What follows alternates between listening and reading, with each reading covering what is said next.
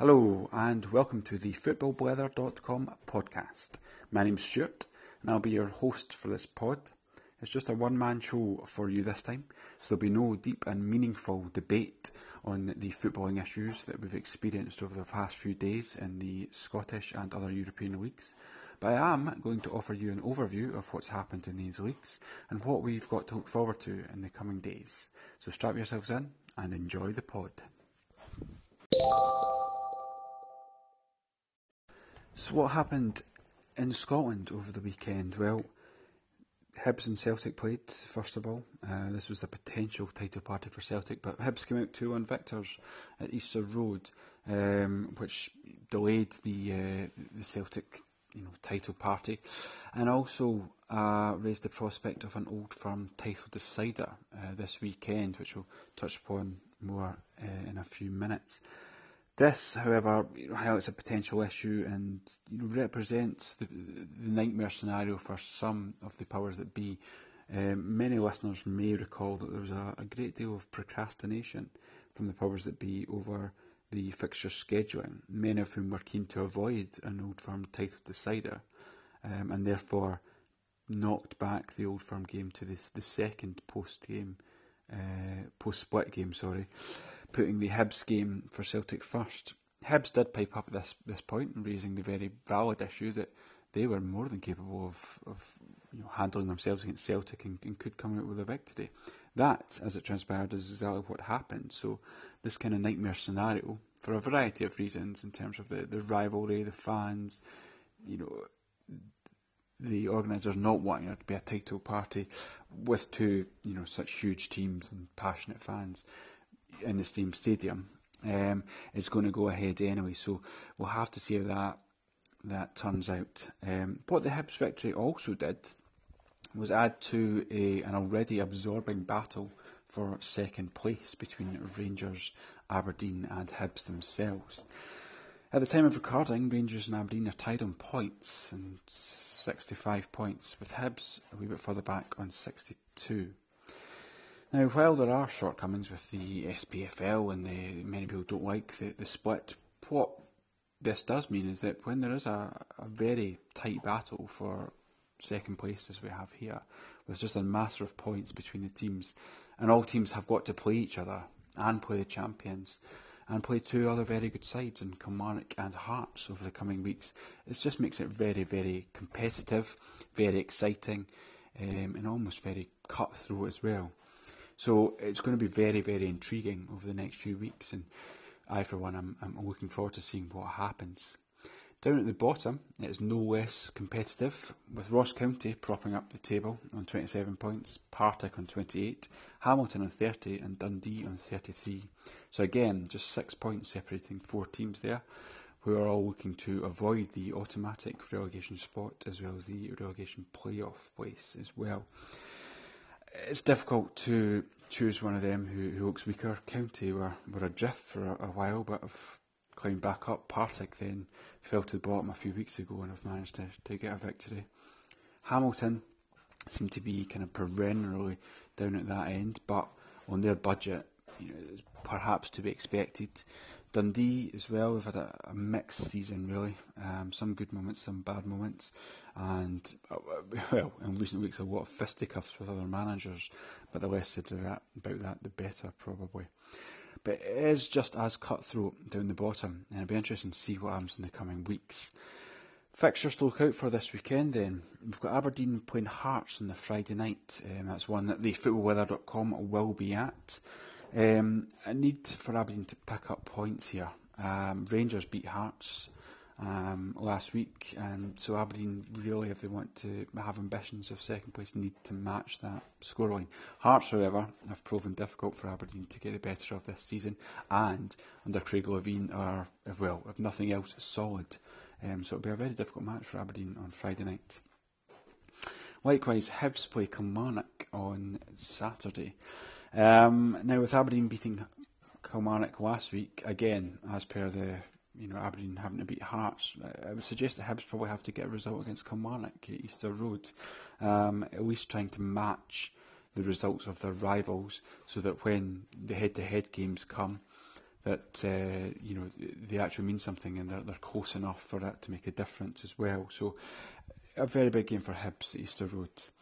Sunday we have the Old Firm game, as mentioned before. Celtic could wrap up the title, but likewise Rangers really need to look to get something. If Aberdeen pick up points against Hearts on Friday night, Rangers lose to Celtic, then Aberdeen are then clear in second place. Likewise, if Hibs win, Hibs then pull level on points with Rangers. So again, a massive game for Rangers for a variety of reasons, for their own interests and also of the interests of not kind of succumbing to defeat against Celtic, which will hand Celtic the title, which would be a nightmare scenario for the Light Boys of Glasgow. Down at the bottom, the headline game would be Hamilton versus Ross County. That's a big game for both teams. Hamilton can pull 6 points clear of County, and depending on other results, County could be cut further adrift at the bottom. Partick Thistle are away to St Johnstone, which, on paper doesn't look the easiest of ties for Partick. St Johnstone, top 6 team the last few years, very solid, very good. You know what you're going to get. I don't know if Partick can pull something out, but we will see. If they do win, though, it takes them up to 31 points. And if County were to lose, 4 points is a big difference there. The other fixture would be Motherwell versus Dundee. Again, Motherwell, second cup final of the season recently. Dundee hit and miss. So again, you don't know if Dundee are going to pick up points there. So it could be very interesting. It could be all changed at the bottom of the league come the weekend. Whatever happens though, it will be very, very exciting. And I would encourage everyone to tune in to the games. Whatever happens though, enjoy your football.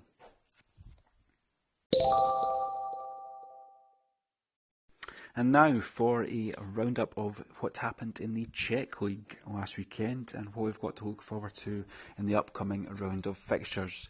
Now, our regular readers of the footballweather.com will appreciate our interest in the Czech League.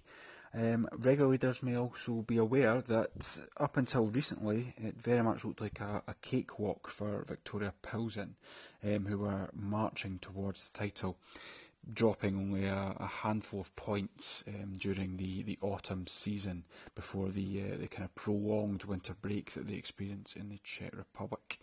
Pilsen, of course, made fantastic headway in the Europa League, eventually succumbing to an extra time defeat against Sporting Lisbon, a great showing. However, that great showing has ultimately had a slightly negative impact upon their league form within this spring season.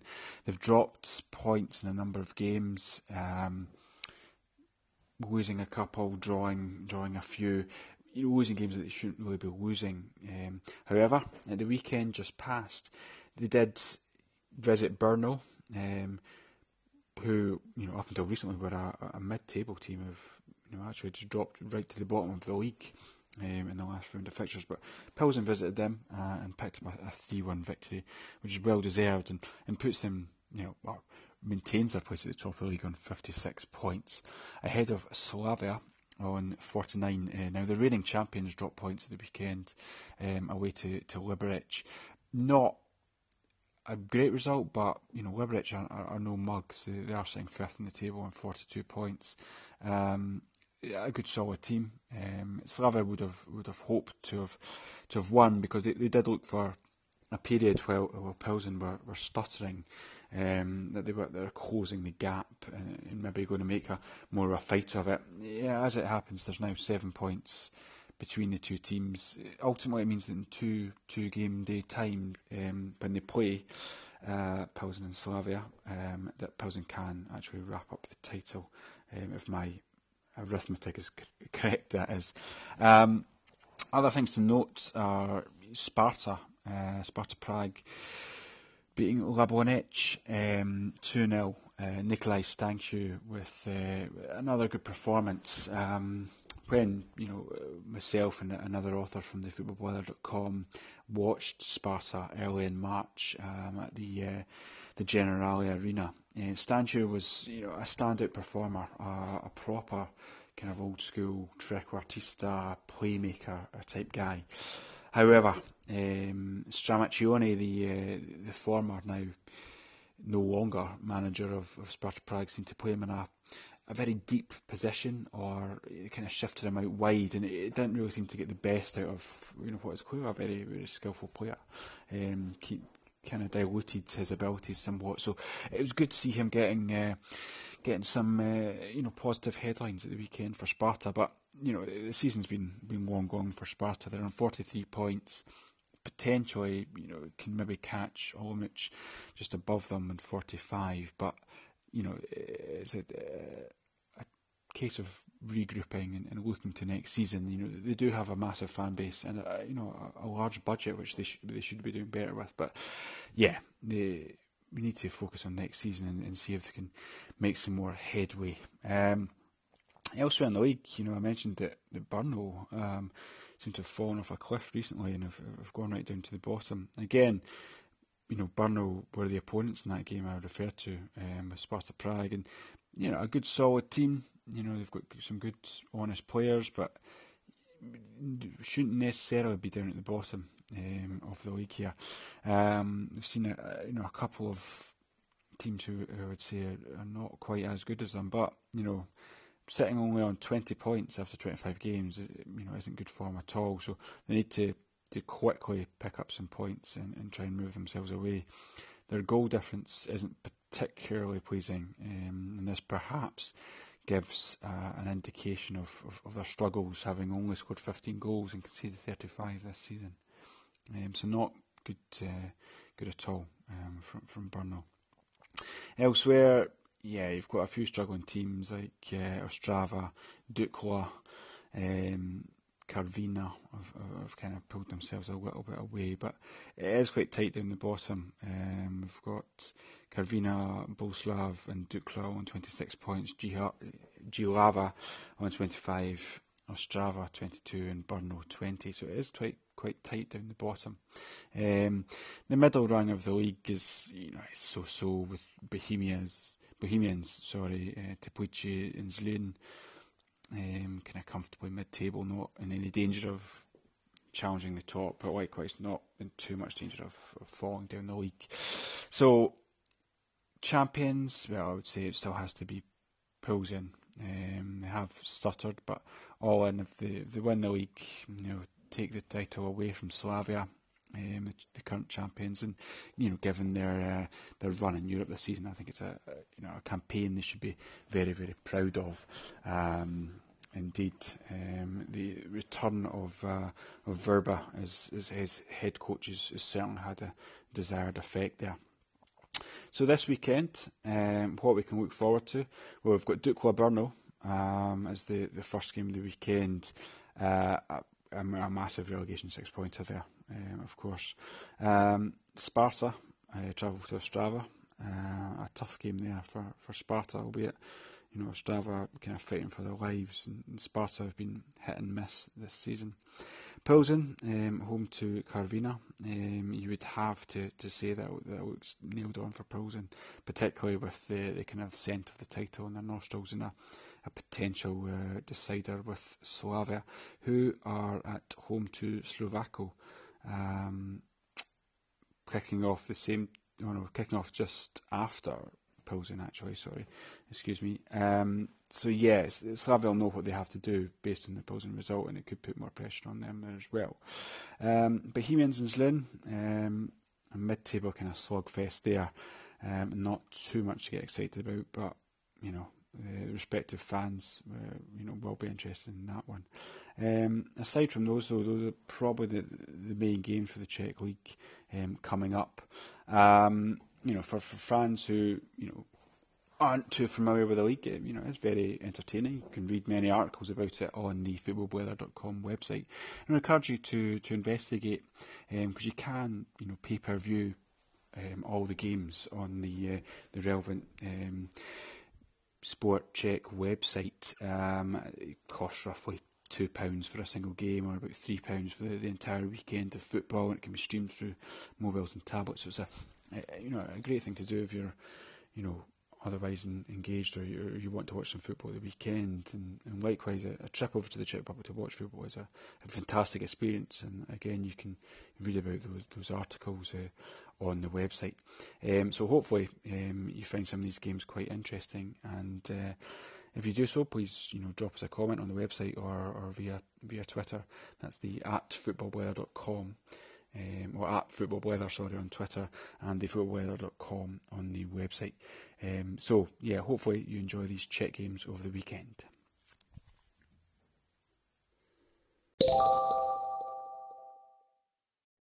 So what of the other European leagues? We've heard about Scotland and the Czech Republic, where despite teams being quite far ahead in the title race, the titles are not yet sewn up. This can't really be said for a lot of the other main leagues within Europe. You've got our neighbours to the south, England, where Manchester City recently tied up the title, and it's been something of a cakewalk for them this season, since they kind of really pulled ahead from the chasing pack a few months ago.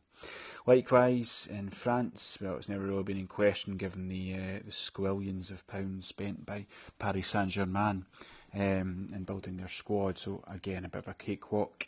Over in Germany, well, yeah, you guessed it, Bayern Munich yet again champions there, as they really pull ahead of the pack. Being a bit of an old romantic, I still remember. It's only 7 or 8 years ago when Borussia Dortmund were really challenging and winning titles and pushing Bayern all the way. But I think the added revenue and the success in the Champions League is really telling for some of these teams. Likewise in Spain, despite the heritage and the power of Real Madrid and also Atleti chasing Barcelona, it does look as if Barca will have that tied up sooner rather than later. And indeed they did win the Spanish Cup, the Copa del Rey, at the weekend there. Comprehensively beating Sevilla, a good cup team for a number of years, and a team that I've had the pleasure of seeing live back in 2015 at the Europa League final. Comprehensively beating them 5-0 with Andres Iniesta, providing a man of the match performance, and perhaps a kind of farewell performance as well, all very emotional over in Spain. One league which is not yet decided and is still very close is, of course, Italy.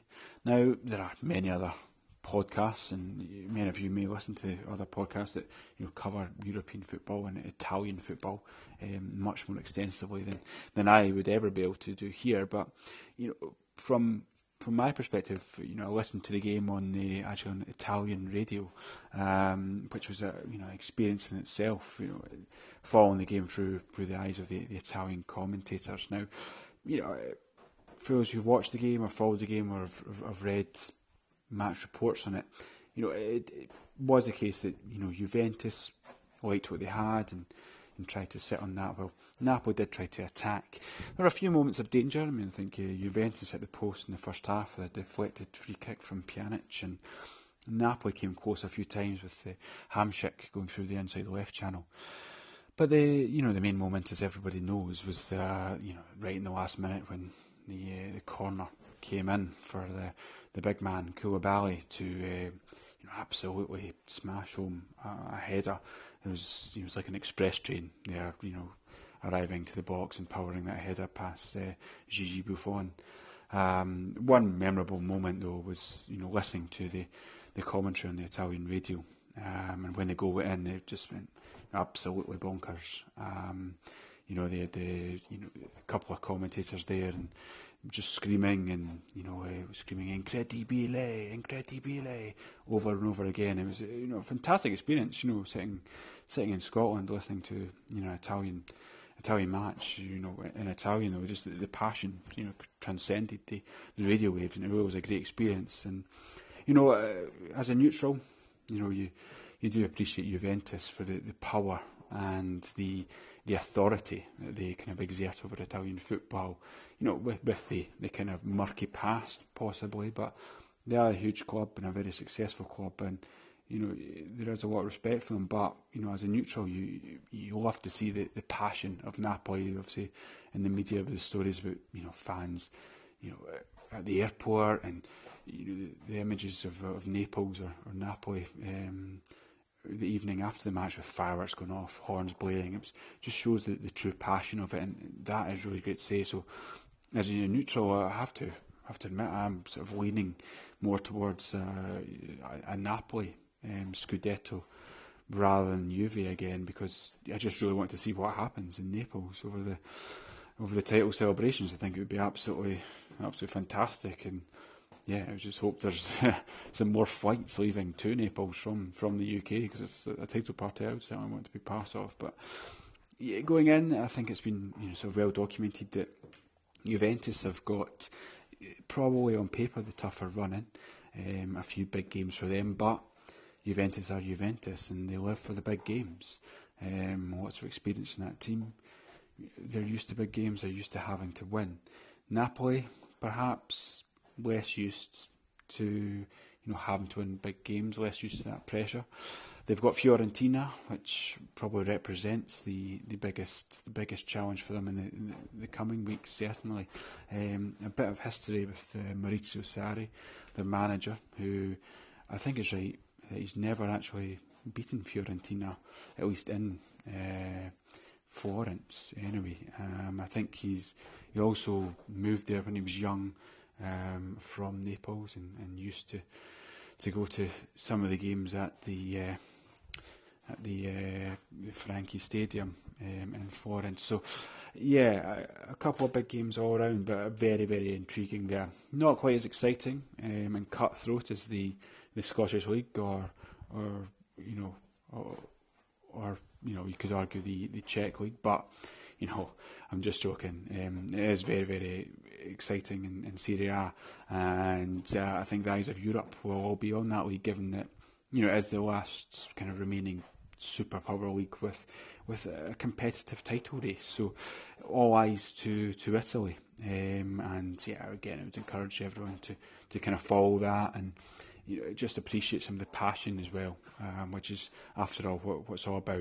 The fans' passion is really just transcends through Italian football. So it is really great to see. So if you do manage to catch some Italian games over the next days or weeks, then I would encourage you to do so. And again, contact us on the website to let us know your thoughts. Enjoy, in any case.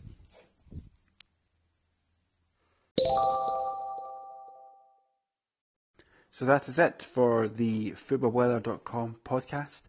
Hope you've enjoyed our quick roundup here. Apologies, there's not been any sort of great debate, and it's just been the blarings of a single individual. But hope you've enjoyed it. Keep your eyes peeled on social media, as well as our website for future links, as well as for future articles on European football, Scottish football, and football from across the world, essentially. Whatever happens, enjoy your football and keep blathering.